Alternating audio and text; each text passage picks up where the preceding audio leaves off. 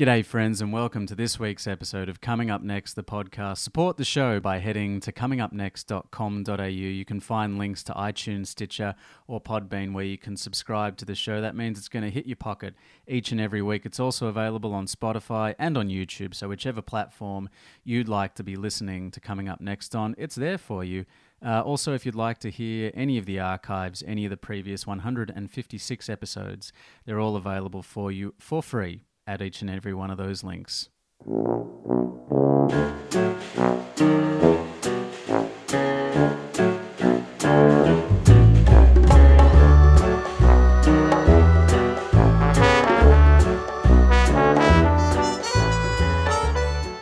Welcome, good listener, to episode 157 of Coming Up Next, the podcast. The 3-year celebrations roll on this week with Ivana Chubbuck. I'm Alistair Marks, this is my show, and if this is your first time tuning in, as you heard at the head, you can find all the archives at comingupnext.com.au. Philosophical rambles with some of the world's top actors, writers, directors, astronauts, architects, pretty much anyone who's creating a life of their own design. And speaking of creating a life of your own design, my guest this week, Ivana Chubbuck, has certainly taken that to the highest possible level. She started out as an actor herself and a writer, and decided pretty early on that actually what she was inspired by was teaching and nurturing other performers, other creatives to achieve the highest possible standard of work. She's since gone on to become the acting coach to some of Hollywood's biggest names, including Brad Pitt, Beyonce, Charlize Theron, amongst many, many others. A number of years ago, she wrote a book called The Power of the Actor, which has become almost essential reading material for anyone aspiring to a life in the arts, in any creative field, not just the world of acting. We talk about that. We talk about the usual philosophical stuff. So let's get right into it right now. Episode 157 of Coming Up Next with Ivana Chubbuck.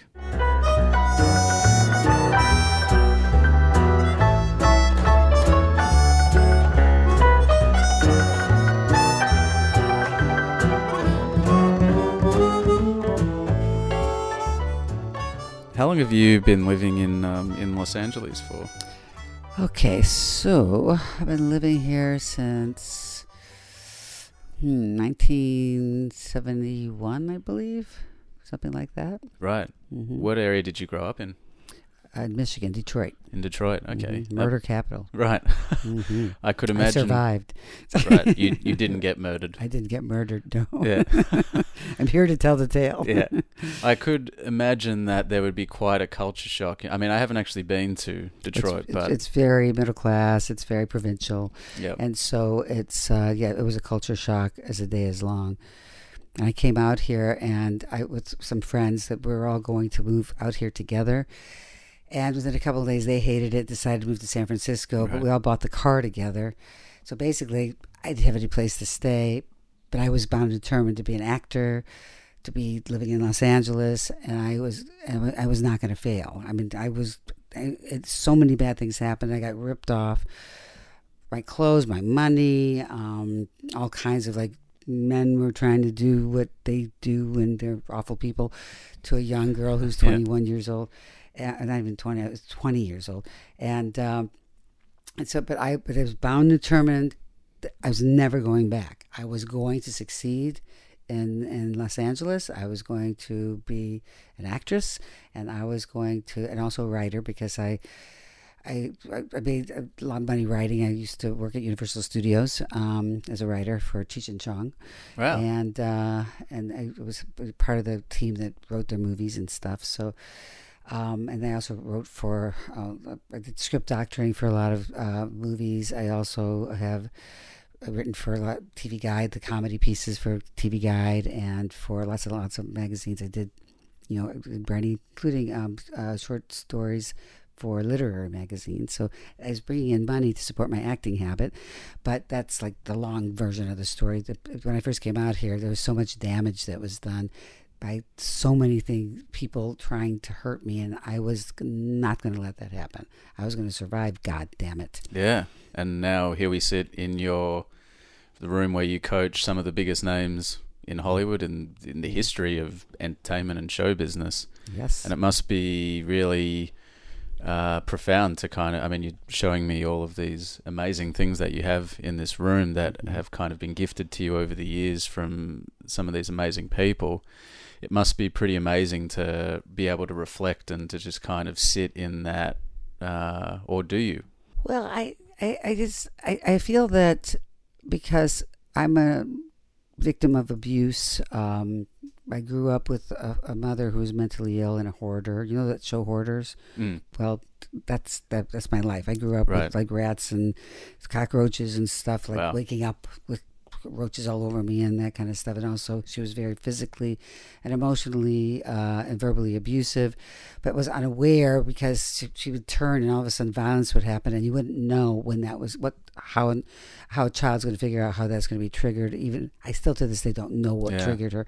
But in any case, I was it was always about surviving. It was always about surviving because my father, who was a great man and an amazing brain, and he didn't want to be there. He stayed there the whole time, but he'd leave early in the morning. He was a lawyer, and he'd come back late at night. So he was never there to protect us. I have 6 other brothers and sisters. Wow, it's a big and family. She beat us up, not necessarily equally, but often. And we all had our turn being the unfavored child, and so it's never about sitting and reflecting. It's always about the future. So the past was always ugly in my head. So I don't even remember so much of the past. What I think about is the future and how I can keep growing and changing and evolving. So everything, if bad things happen, what do I need to learn from it? If how do I need to grow from it? What is the life lesson here? And how can I use that to help my students, whether they're actors, writers, or directors, be able to explore their issues through my personal, journey, so that they can, within the environment of making a movie or doing a play, be able to grow and evolve and change as well. So bad things are meant to be objects and ways to grow from, fuel to grow from. And so you say about reflecting, I think I don't have time for that. That's past. Yeah. That's done. And if I think about the past, this is a little girl's point of view, all I can think about is a lot of damage and hurt, and I couldn't change anything, and I had no power over anything because I was a little kid at the disposal of someone who wasn't in their right mind, and a father who just wasn't there to do anything about it. So it's always about future. Set a bar, meet the bar, raise the bar, meet the bar, raise the bar again. So to me, it's always about like a constant growth, constant change, exploration, the adventure of knowledge, because there's a great adventure in knowledge. And people are afraid to read books. It's like, I've had people say, like, I've never read a book in my life. And I said, I don't know why that's like something that it's you're like proud of. Pride, yeah. But it's like, that's weird. But the point is, I mean, you wouldn't be doing what you're doing because the podcasts are for those people who don't like to read. The people who not necessarily have the time to read because in their car they can listen. And it's less invasive in your. It's a more passive day-to-day way of consuming information. But it's also not. It's not even passive. It's like it's just something in a day-to-day when you have the very little time. You can actually listen. You can't read in a car and drive, but you could listen. So it's a more available way to learn from, and whatever podcast you choose to listen to. But to me, I in terms of time to reflect, is a waste of time. Sure. Okay, the only time that I really spend time reflecting, it's about taking, how did that bad thing, that traumatic thing, the dramatic thing, the thing, how was I responsible, how I was not responsible, how I can take my culpability in it, but also know that I wasn't only at fault. That is a whole nother sticky wicket about things, is that people taking too much responsibility and then beating themselves up and being self-destructive. Yeah. I've definitely done that before. We all have. Yeah. And so I think about my culpability, but also how other people have affected that and their own neuroses and issues and childhood things that they've gone through. I've become the symbol to hurt, not because I did anything, but because I represent something. So there's all that afoot. So that's reflection. That takes time to think about how is that the case. And then, again, how do I use this information to grow with? So you don't repeat the same patterns or the same habits, or you do, but you're doing it deliberately if you do. Well, it's not about repeating; it's about learning from it. Right. Because I don't really think about repetition. I think about. Well, I don't mean that you're necessarily repeating it, but if you're constantly finding yourself, and I guess I'm talking on a psychological level, not an artistic level. No, but I'm talking both. I'm talking about putting the two pieces together. I suppose that's the kind of... Because I'm talking about like not being a better, more healthy individual, because the art in the arts, the more fucked up you are, the more you're more actually... juice you got. Well, the more juice you got, the more riches you have, the more density of spirit you have to bring to the party, the more insecure and the fears that you understand and the dramas that you've lived through, how to use that to actually fuel your journey to overcome and win as the character, and therefore as yourself, because you personalize, and therefore as for the audience to grow with and understand that if that character can use the worst of circumstances and the worst of issues to actually explore overcoming and winning with, then maybe so could they. So it gives them hope. Yeah. So to me, it's like I'm bonding the two pieces together of how I even created this technique, the Chubbuck technique in the first place, which was about survival. It's like I could take the same information and self-destruct with, or I could take this information and use that as actual fuel. It's a very powerful fuel to be able to take, bad things, or people would consider bad things, and see them as gold. And that's what an artist does. An artist, that's their colors. There's an infinite amount of colors, and really understanding the science of behavior. And I think that, like you say, I think it's about having those layers of self-awareness so that you know what the tools that you have at your disposal are, so that you know yourself as a human being better than anyone else, so that when you come to having a script or a piece of art or a film... It's always, every time I work on anything, I do workshops all over the world. Each person, even though they're maybe doing the same material I've done a bunch of times before, I'm learning. I always have revelations. So revelations about myself, revelations of this is why I did what I did, or this is why this person that I love very much went out to hurt me. They weren't trying to hurt me. They were acting out, and whatever. The thing is, it's like the idea is, it's a constant growth process. So that when I've had people ask me, say, would I be not as good an actor if I go to therapy? And I said, no, therapy is great because it helps you define what it is that is your issues, where they came from. So the more you understand that, the more detail you can bring to your roles, or to your writing, or to your directing. I just was talking to a very important director. I'm not going to say who it is because I like to keep that therapeutic relationship, but to say he's very famous, and what he was talking about was what we were talking about together, which was why he needs to direct this script that he also wrote. What is it that you need to solve by writing and directing this particular script? And so we just through this thing that I do call the emotional diary, which is a tool that gets right to your subconscious. It's like a stream of consciousness, right? Kinda. So that's a longer conversation, and one you need visuals for. So, but it's in the book. It's described in my book. In the Power of the Actor. In the Power of the Actor. So there's actually how to do it and what it means. But it's literally something that takes 3 to 5 minutes to do and gets directly into information in your subconscious that your conscious mind would never have allowed you to have. And that's where your riches are, because that's the truth of how you really feel, because your conscious mind is there to protect you from hurting all the time and being in severe pain. So it changes the truth of it and negates it. It forgets it. It changes how you feelings about it, thinking that you're over something when you're really not, or when you think you're not over something and you really are. I mean, like the truths of what really goes on. And so I made him do that exercise, and he was the enlightenment of like, wow, as I knew it was he knew it was his soul project. This is his special project. But he didn't realize why it was, and that's gonna. And then we talked about how that's gonna find its way in his directing the performances of the actors.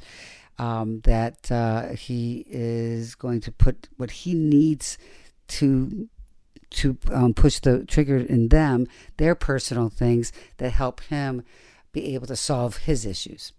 And so it becomes, we're all doing this as an ensemble reality, and ultimately the audience gets involved when they see it.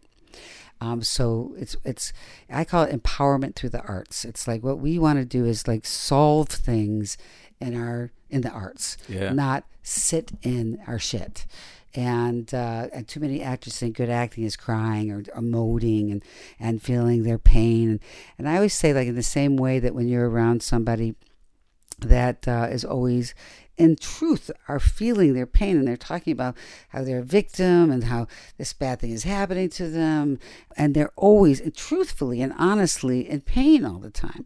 It's like those are people we want to stay away from. These are people that are annoying to us, even people that we love so much in our lives.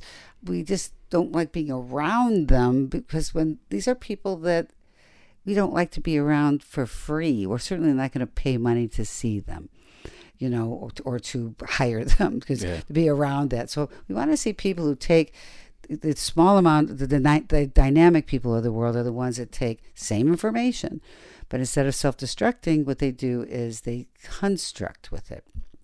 There's a book called Think and Grow Rich. Basically, it's a thin book, but basically the main thing, and you don't have to get the book because it's honestly, this is the concept of it.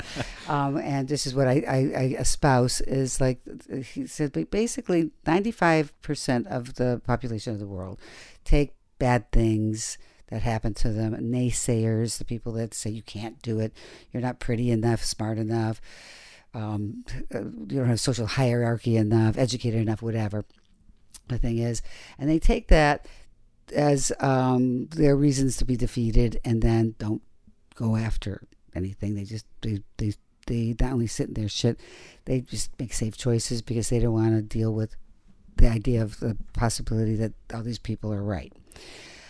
5% of the world's population are people who take that same information when they get the naysayers and the traumas and the insecurities and the fears and the things that generally happen to everybody, that they take that information. They say, not only am I going to win in spite of you, but because of you.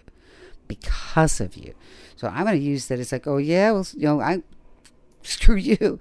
See, watch me fly, watch me soar. Yeah. And so what happens is that's 5%. Those are the leaders of the world. Anybody who accomplishes great things always are those people. See, everybody always has impasses. Everybody has hurdles. There's no such thing as a life without them.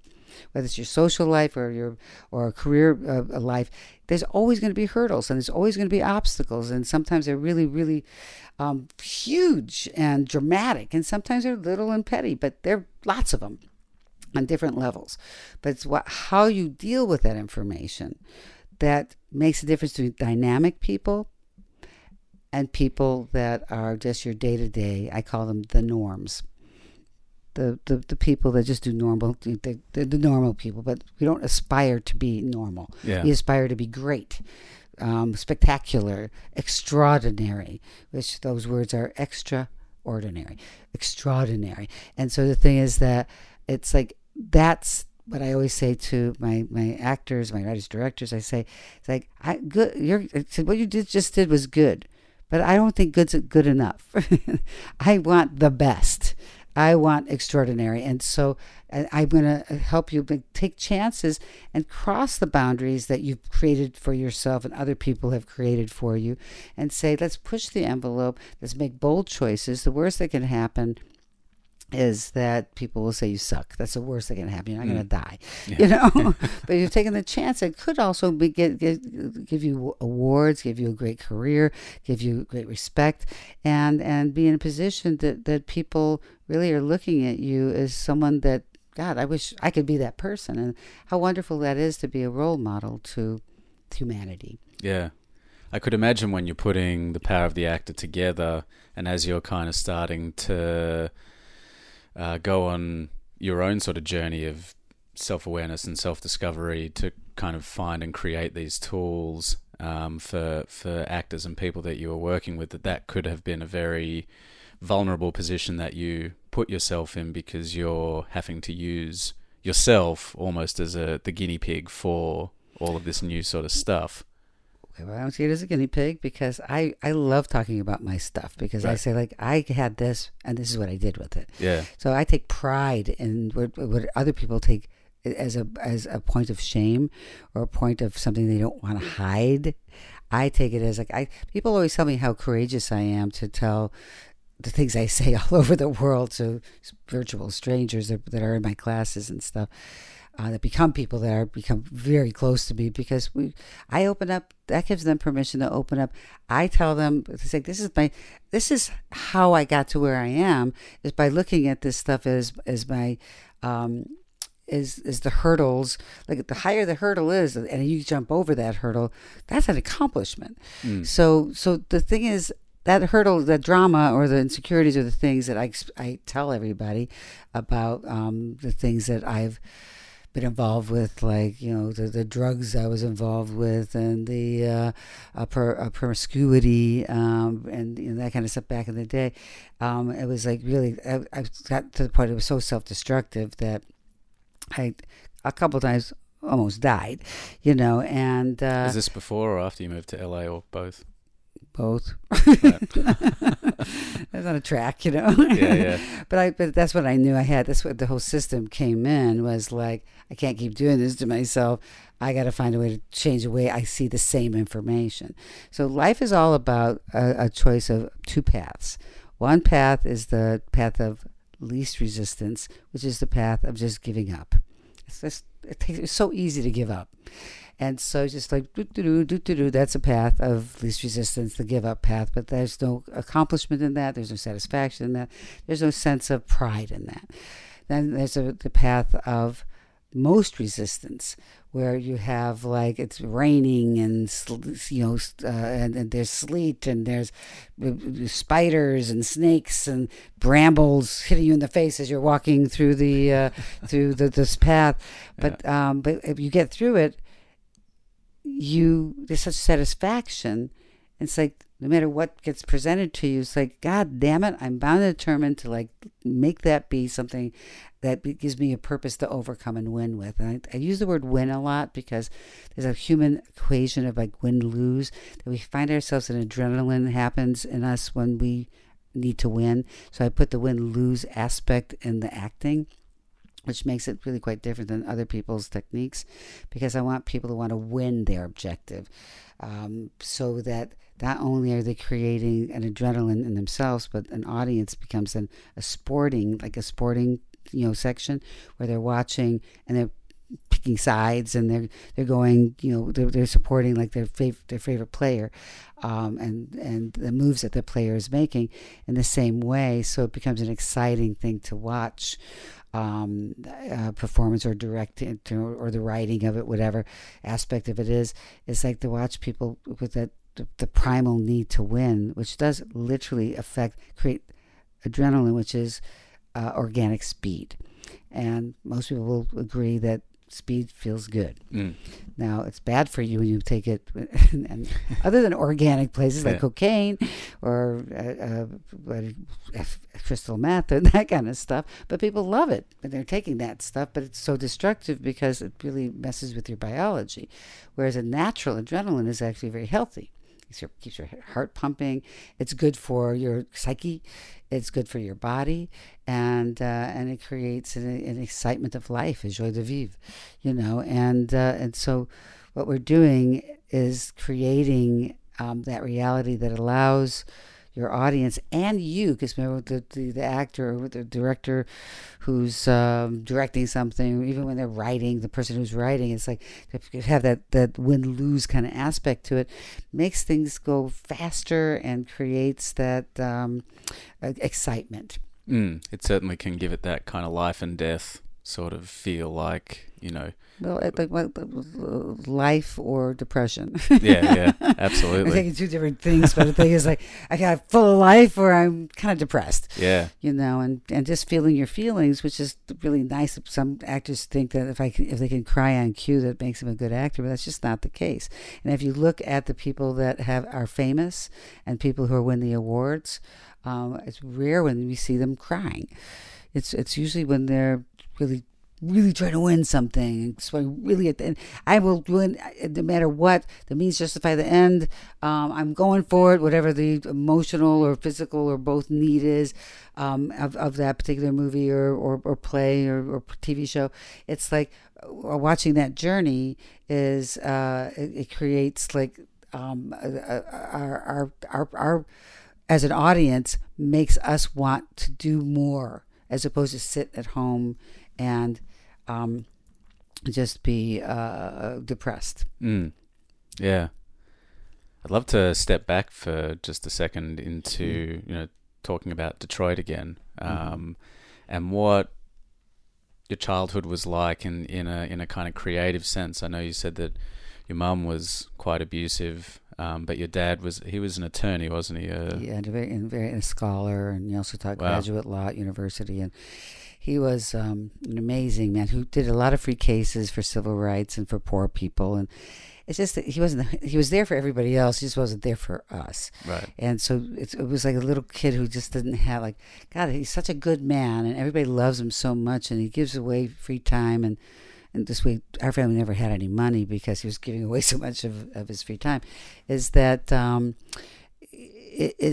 you feel like, God, if we're not important enough to take care of, and you are capable of taking care of people in a very profound way, that maybe we're not worth it. So it becomes, I say I have a retarded brother who was, at my father's funeral, my mother beat him up, you know. So and he's now going through a lot of severe mental issues off of the severity of her abuse.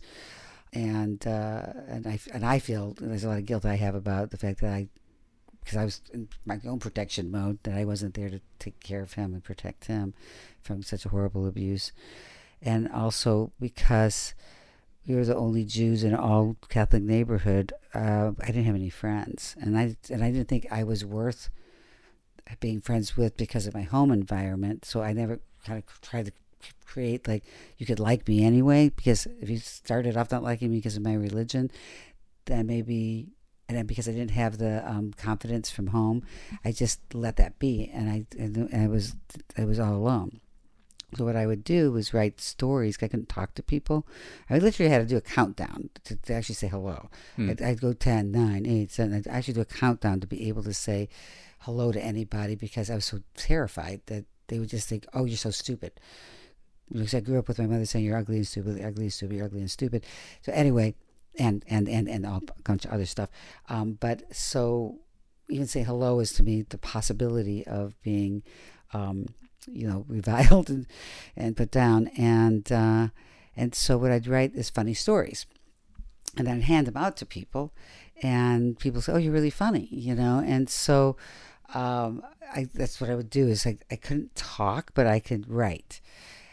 I would also do paintings, mostly with charcoal, because I thought everything was shades of gray because of my childhood. So apparently in my elementary school, they saw some of my do paintings there, you know, and I had charcoals and stuff like that at home, and that's what I would do because I didn't have any friends, and I do a lot of artwork and writing.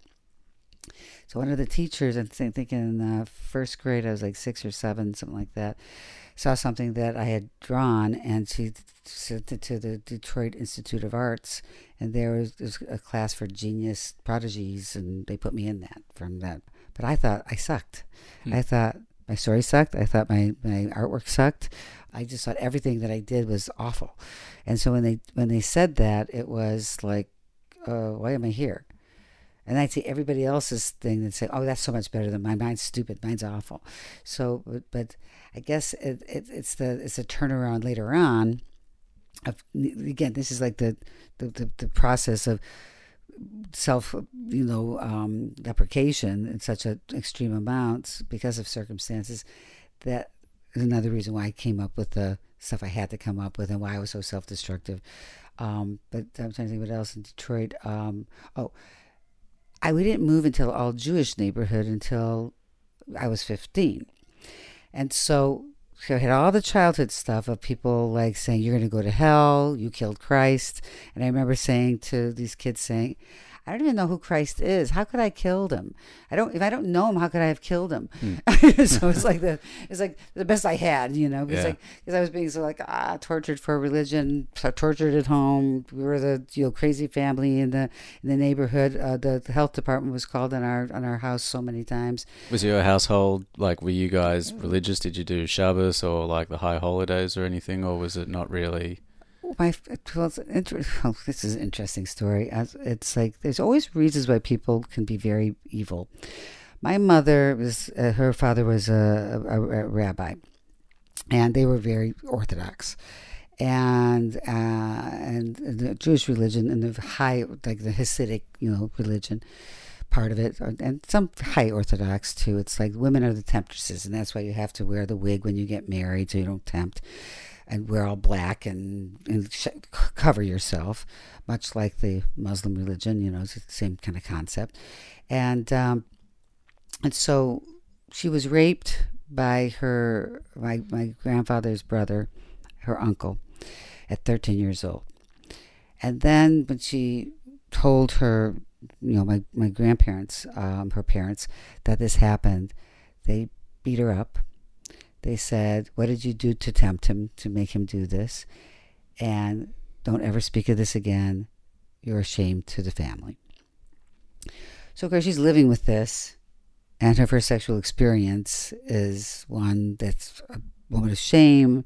Jewish religion is creating this, and she decided that if God would accept and sanction little girls to be raped, and supporting that reality, that I don't want any part of it.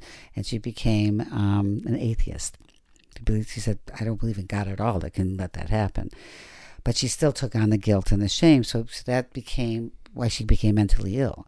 And the hoarding is about protection. Right. Hoarding is always about protection.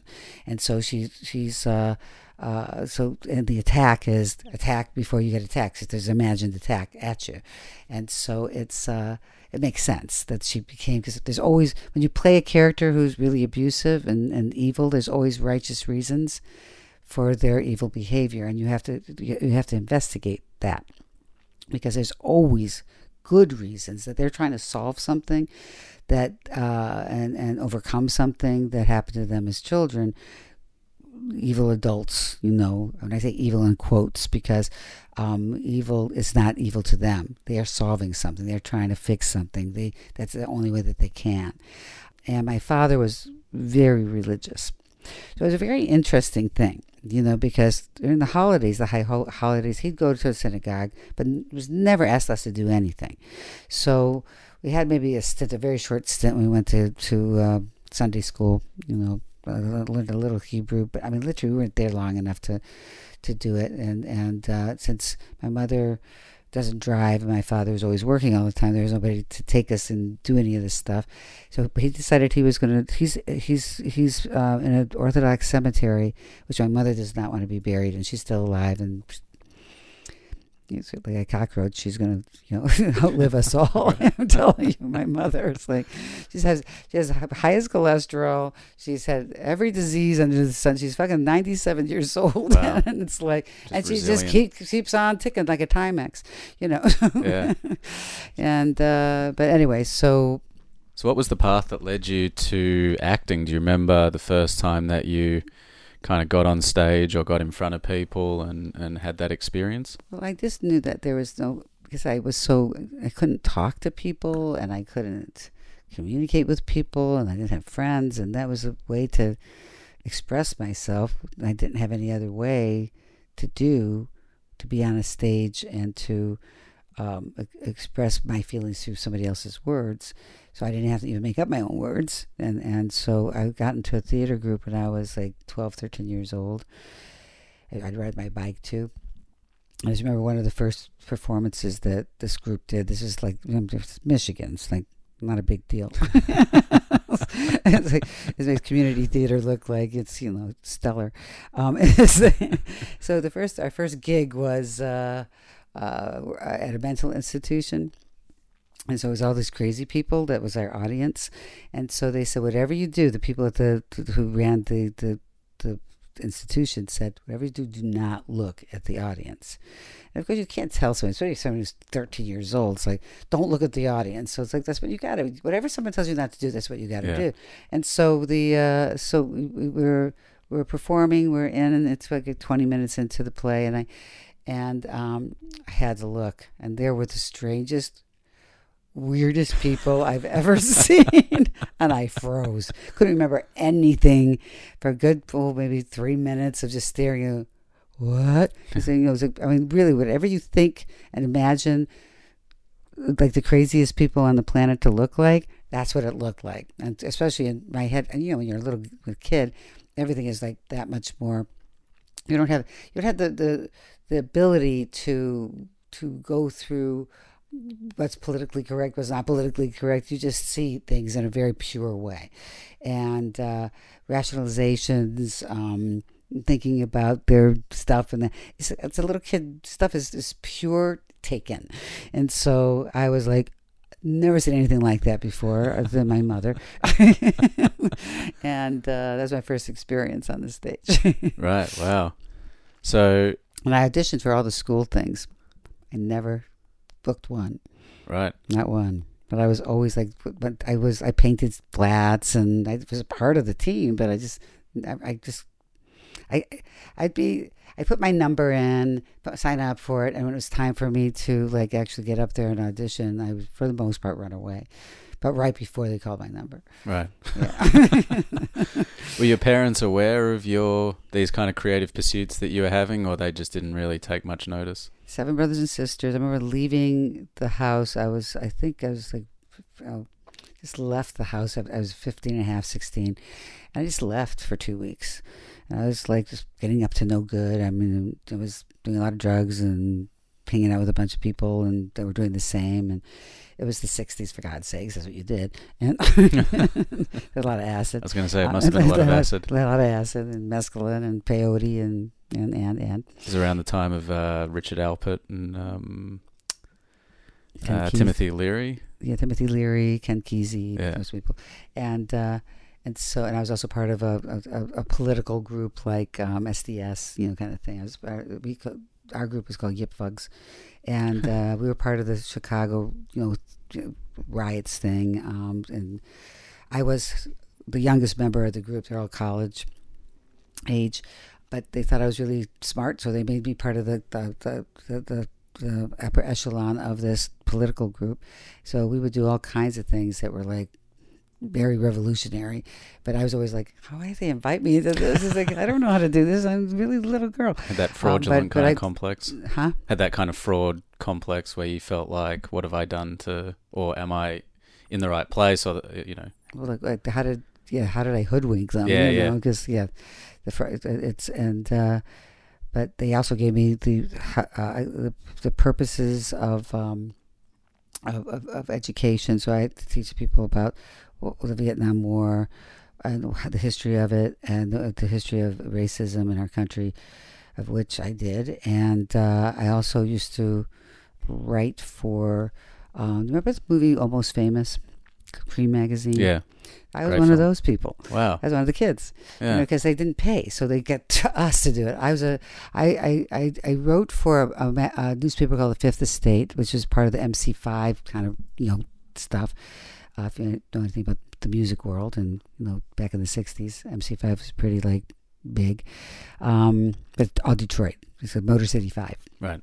And so I was always going to all the concerts and stuff, and then I was the photographer for Cream magazine, and I'd go with another girl who's my age. We were both 16, 17, and we'd go, we'd interview people like Alice Cooper and stuff like that. Alice Cooper lived. That must have been amazing. Well, it was pretty amazing because we were like with backstage passes to everything. Yeah. And we interviewed the most interesting people. I almost got raped by one of the people. But it's like not so amazing. Well, yeah, I could hold my own. Right, You know, I ended up being, I think I terrified him. I told him I was going to bite him. And he didn't believe me, and I did. So, Right. so I was like, "Don't fuck with the topic, okay?" And but the issue is that I kind of made the left turn into. All of a sudden, I had friends that were the politicos, the revolutionaries, and we were going to change the world, and we were going to, and we were always having meetings, and there's always parties after the meetings, and there's a lot of fun and hanging out with a bunch of politicos, that were all like college, they're all college people, because I don't know if you look at the history books, but the 60s were filled with that kind of stuff, and there's always rock concerts, and we would go, and it's those 3-day work that they had all over the in Detroit, because we had a big music community in Ohio. You drive over there with the 3-day rock concerts that you would just get blasted and have fun with you. So all of a sudden I had friends. All of a sudden I had a way to like communicate, because it was going to be about politics and changing the world and making it a better place to live in, and so it just kind of goes hand in hand. And ultimately I use what I do for a living now to empower the world, the humanity, through the arts. So they don't know I'm not hitting them over the head. I'm not proselytizing. You don't have to go to a church. All you have to do is watch TV, go to the theater, and you'll get the message subliminally that you have the power to follow your dreams and to accomplish whatever you want, but subliminally in an entertaining way, which is the best way. But it began with being a part of and my father was also someone who's a Holocaust survivor, and so he wanted it. That's why he always gave free cases. That's why he was always doing what he was doing to give back, because he left Germany when he was 11. Right. And probably without his family, I would imagine. Family came, first to from Germany, from Heidelberg to Netherlands, and Netherlands was taken over by the Nazis. So then they came here, and they had all the money in the world, and then they had nothing. And they had a store in New York City, the usual, Jewish people coming here from the usual shtick. From the usual shtick from the Holocaust stuff, and so he was bound and determined to change the world in his way. So I was feeling like the first time I was arrested for doing a sit-down strike during a time we had the big riots in Detroit, and there was a curfew, and so anybody was out after curfew, which we did on purpose. I remember I was part of this political group. So they can't put you in regular jail if you're 18 or over, but they can when you're younger. And I was like, I was 16 or 17. And so my father was such a radical politico that when he came to pick me up at the jail, he was so proud. He was like, "That's my girl."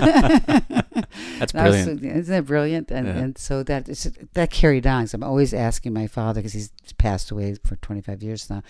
I talk to him in heaven or up in the sky, whatever. I always seem to go up. And I say, "You're proud of me? You're proud of me? You're proud of me?" And because he was a good man. He just wasn't there to protect us. That's the part I struggle with. But that became the beginning of my exploring. I actually had the whole school strike because they wouldn't let girls wear pants. They would only let them wear skirts or dresses, and they had to be at a certain length. And I had the whole school strike. And I remember I was the shyest person ever.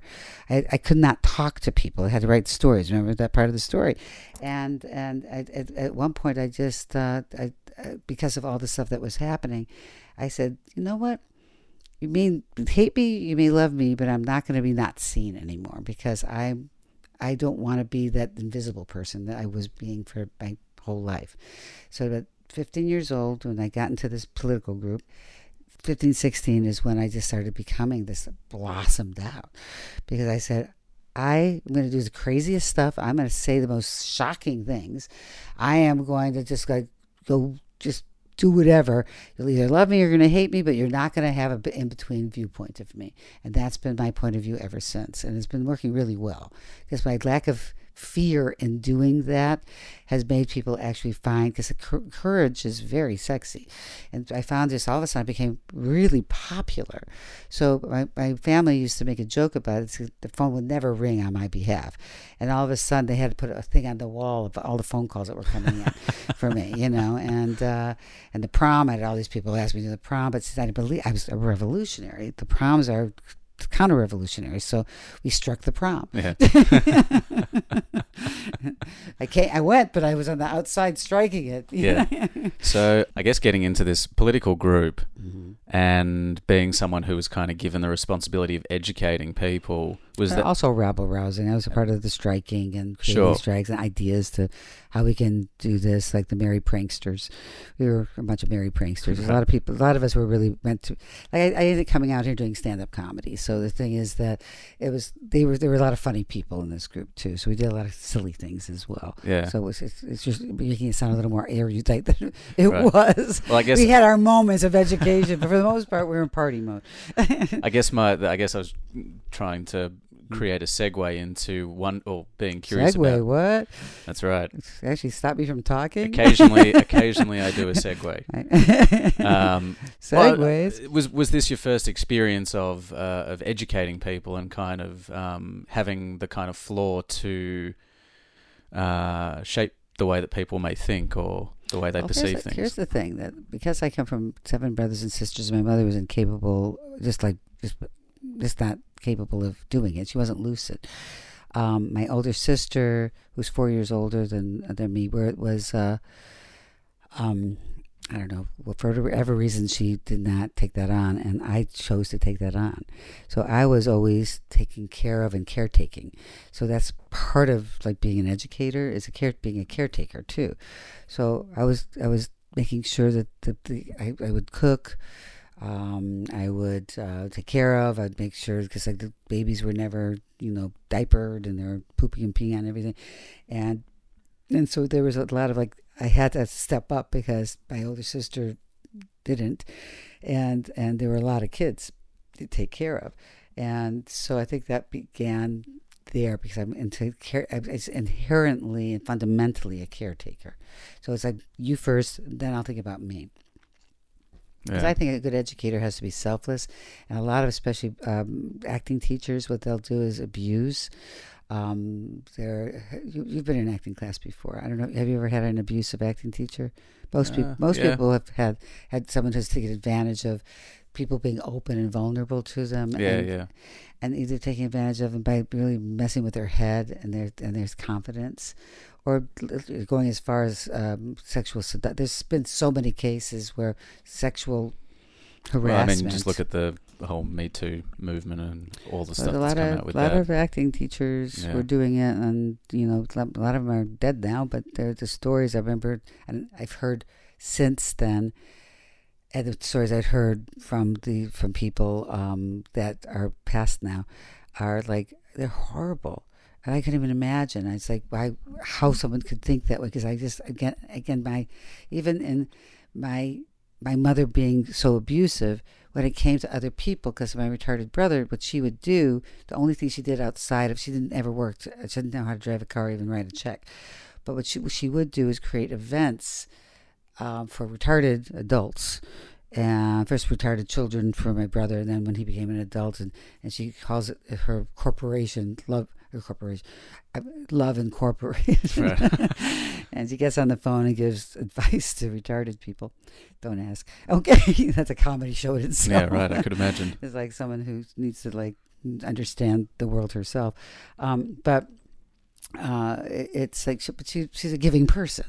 And so there was always that kind of sense of my father was taking care of people, selflessly. My mother, when she had her moments, it was always, if she had a lucid moment, that's where it would go, to helping people. Like maybe that's what kept my parents together. I don't know.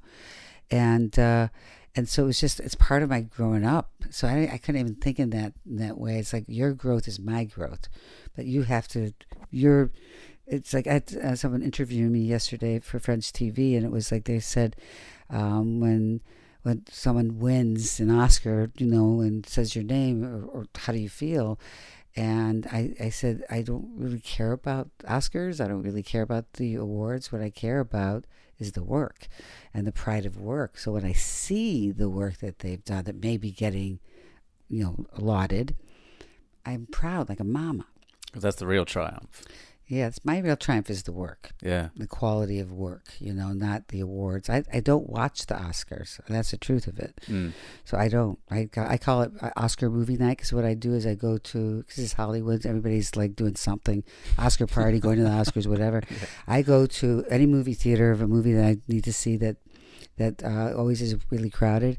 Nobody's in it. So I have my own screening room with a huge movie theater. That's brilliant. And I sit there and stretch out, have my popcorn, have a big screening room in there in front of me.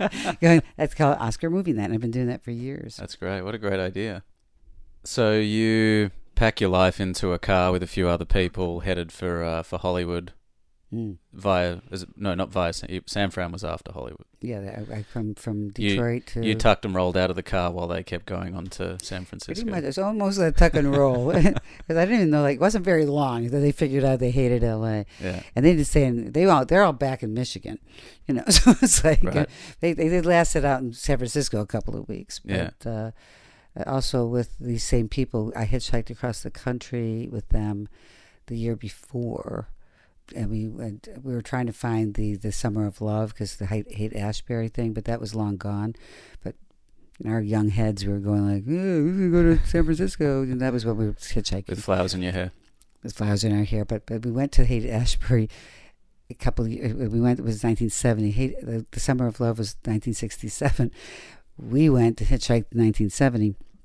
And what we found there was a whole bunch of junkies. Right. Really heavy-duty junkies, crackheads, and the whole thing. It was a dark place. There was no people, with flowers in your hair. It's like none of Donovan that. didn't serenade you on your way. There was a lot of bullets flying, right. Stuff like. It wasn't anything like those wonderful people, hippieing around, calling themselves hippies because they were hipping around like that. It was the hip thing to do. Well, it would have been great in 1967, but we were just 14 at the time, so it wasn't going to happen. Yeah.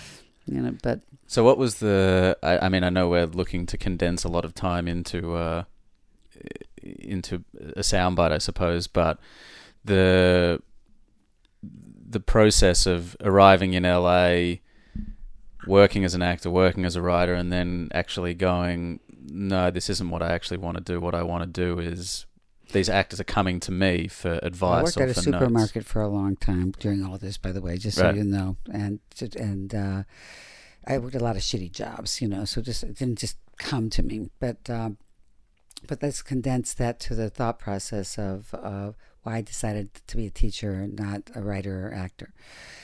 Well, I found that when I was acting, because writing was supporting the acting, so let's just talk about the acting as the passion. I found that when I was on set, I would look at my watch all the time and think time was going by really slow. But when I was teaching, and initially it started off just helping my friends who were actors too, and then started charging a little bit, and then created a little group that was a school and stuff. But I found that whenever I was teaching, whether it was privately or in a class environment, the time went by so fast. When did you, sorry to cut you off, but when did you actually first start teaching? Like, when was... I started teaching and officially, where I had a school and stuff in 1980. And even unofficially, like when people started... Unofficially before was I would say 5 years before. And was that just workshopping stuff and helping friends out? Helping friends out, and people would come to the house and charge very little money, and they'd work on that. And sometimes we'd have groups where I'd work with them on scenes and stuff like that. But it was really right. But I also worked at a shitty school that was in the valley, and but it was it really was kind of a non-event. But it was just basically very lo-fi. Yeah, and but again, I found that time went by super fast. So like a 2 hour session with an actor as a teacher seemed to go by like in 3 minutes, whereas 2 hours on a set seemed like 100 hours. And so you always know. Here's the thing about a passion. If you figure out what you really like to do, what's the true passion, not what's in your head, the thing that really stands out is how time finds its way. If time goes by fast, that's the thing you should be doing. If time goes by really slow, that's the thing that you shouldn't be doing, or at least spending less time doing, and finding the thing that makes your time go by faster. Time is an interesting thing. Time doesn't change, but it does change in our perception. And our perception determines our love and the thing that we want to spend our life doing and wanting to spend 16. I work every day, 16 hours a day. Before you came, I've been working all day with people all over the world on the phone, some people who came here. And I love doing what I do. So it's like, again, time goes by really fast. And when I'm not working, it goes so slow. And people said, you miss acting? I said, no, not at all. I love script doctoring, not actually writing the scripts myself. I love working with directors. So I like being the force behind people. It really motivates me, inspires me, and again, makes time go really fast. And so I think that's to me, if anybody wants to learn what it is, because I think one of the biggest problems about most people, they just don't know what they want to do. So a friend of mine, what he did was, he used to be a jazz musician, but he was finding he wasn't really finding that it was all that interesting to him. So he went back to school, and this is when he was about 30 years old when he did. Went back to school, and he took a bunch of different classes. One in high math, one on and literature, one in science, one in just think about all the different classes that psychology, whatever. And he found that he really liked his high math classes. So he started looking at physics, and he really loved physics. And that was his third semester. He started narrowing it down to math, science, a specific kind of science. And now he decided, after that, just going back to school and just taking all kinds of things to determine what was the thing that he wasn't really inspiring him. And he was doing very well. He was playing with Dizzy Gillespie. He was doing well as a jazz musician. Yeah. He went to Berklee School of Music, which is really hard to do. So he was super talented, but he wasn't loving it. So now he's a very important, world-renowned nuclear physicist. Wow. One of my dearest friends. He was my first guy I ever dated in high school. He's my only friend that I've maintained a friendship with, and he's really funny. And he keeps his music in his head by doing bar mitzvahs on the weekend. Weddings and bar mitzvahs. He can play the crap out of Hava Nagila. And he would make that joke too. Yeah. And he probably can. Yeah. But he's an important friend to mine because we're both people of the same nature. It's like on the table you go, well, you're a jazz musician and you're doing really well. Why would you just stay with that? Because that on the paper looks like that's a glamorous job. I was doing well I was booking jobs. I did a lot of television, and I was on Laverne and Shirley and Three's Company and things like that. I just wasn't vibing on it, and I was vibing on teaching it. And so and he found his way, and again, I'm going to, for me, it was about time and the watch factor. How many times I wanted to look at my watch and how many times I didn't want to look at my watch was the difference. Did you have a foundation of technique that you'd studied, or psychology that you'd studied, or were you more instinctive? I studied behavioral science and anthropology, cultural anthropology in school. So I find if you really want to duplicate human behavior, you have to go to the resource, the science of behavior, and the history of culture, and because you find there's certain things that define human beings, no matter what culture they come from or what era or period of time they come from. So I found some constants. There were certain constants that existed with whether you come from China or where you come from 1,000 years ago, South America. It's like there are constants that were the human equation that allows me to take any period, whether it's science fiction, in the future, in the past, whatever, it's surreal, or there's always a human, bottom line that I learned from the studying anthropology, and behavioral science is the science of behavior. So we know more about what people are feeling or going through from behavior. We see before we hear. And so when we're watching actors perform, if they just are making it all about the words, we only get a third of what's going on. We have to find the behavior, but we have to find it authentically, organically. And that was where the behavioral science classes really were helpful to me. So that's the basis of what I do. So so I did take a bunch of acting classes, but I did the animal thing, the trust exercises, the people can't see your air quotes, bubbles, the repetition, and I did all that stuff, and I just found that I'm going like, what does this have to do with this real human character on the page?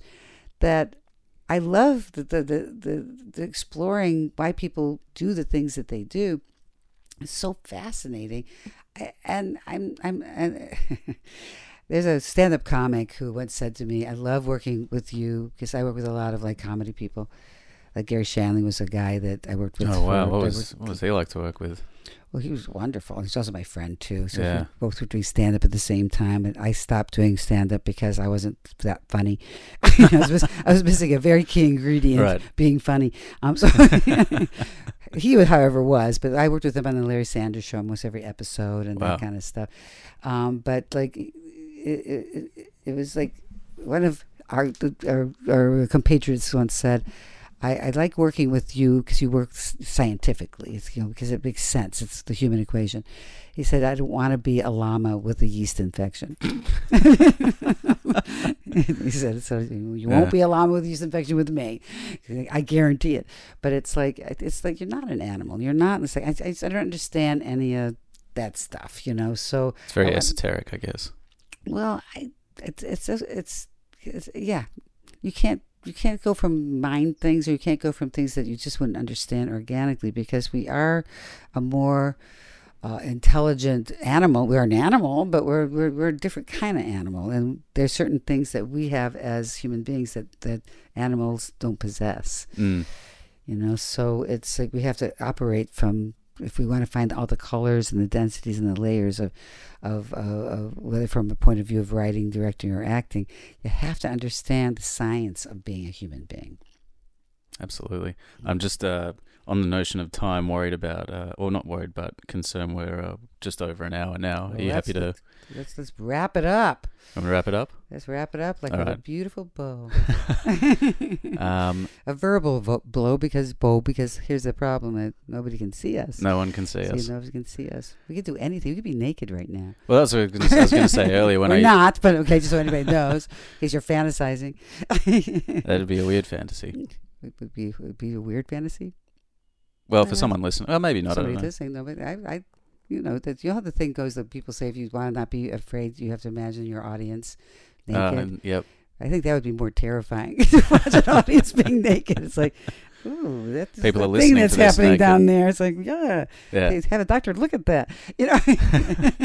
Well, when we used to record with my brother in the early days, there used to be a running gag that he refused, as the producer of the show, to wear pants. So these people would be coming into his bedroom to record this podcast with me, and he'd just be sitting there by his computer in his underwear. Did you ever tell people that he was there without his pants, or you just let that be your personal secret? He actually was wearing pants.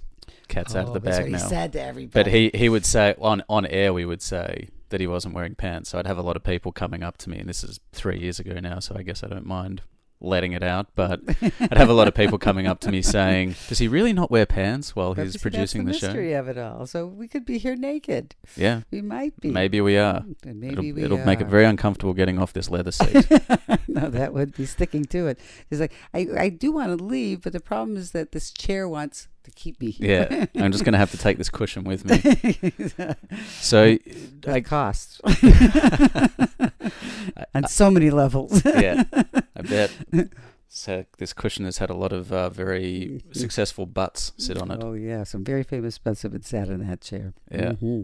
So I guess to kind of start to wrap things up, Mm-hmm. when you start getting known as the person who's created this technique, and you're starting to have, these incredibly prolific and hardworking artists and actors seeking you out, how does it how does it evolve into being what it's become today, where, you've got a worldwide kind of audience? I suppose the book's been translated into 14 different languages. I think more than that. It's coming out in Portuguese and just came out in China. And wow. Chinese. And it's supposed to also come out in Polish too. Wow. So lots of. But here's the thing about it. You say, how does it find its way? And one of the kind of concepts of your show is creating your own vision, and how it finds its way to actually be successful. Is that I don't think in terms of success. I think in terms of I just want to be the best at what I do, and then things happen. And it's not, and to me it's like, oh my, I'm here at this place where I have a big house, I have really cool cars, and I don't have to balance my checkbook anymore. But I didn't. It came accidentally. It occurred to me when someone mentioned something. I was like, oh yeah, I do have that kind of success. But I don't think in terms of. I think the best way to be successful is to love what you do in measurable amounts, and just pursue it fearlessly pursue it, and it will be gravy. The perk is success. And the thing is, it's almost inevitable that will happen. If you're looking to be successful and make money, you inevitably probably won't. So it has to come from the love of what you do, work ethic, really putting yourself out there, taking risks, and making bold choices, and the risk taking that you do. And things just come and they happen. Mm. Well, thank you so much, Ivana. I'm a little bit stunned that this is your first podcast, and I think that someone with the career you broke the mold, so I never could do another one now. That's true. So you just did such a good job. Well, thank you. No, thank you. I'm honoured to be your first to be your first podcast. Pop my cherry. Pop the podcast cherry. Pop the podcast cherry. It's hard to say it. Say it 3 times. Pop the podcast cherry. Pop the podcast. No, can't do it. I end all of my conversations with the same question. Question is, what makes you silly? I think you've been watching me be silly through this whole thing. What makes me silly? I think I like to have fun. I think people take life too seriously, and if there's a way, the darkest of circumstances, to find silliness in it, then do it. I actually talked about this in class on Thursday. I said, you got to find, I call it the dork quotient. Find your silly factor. Find the dork inside of you and bring that out. No matter how dark it is, we want to have fun. Bottom line, don't do it if you're not having fun. Don't do it if you're not going to have the audience having some kind of fun in your journey. And silly helps us. It's like if you can't see the dark if you don't have the light. Yeah. Well, thank you so much for spending an hour being silly with me.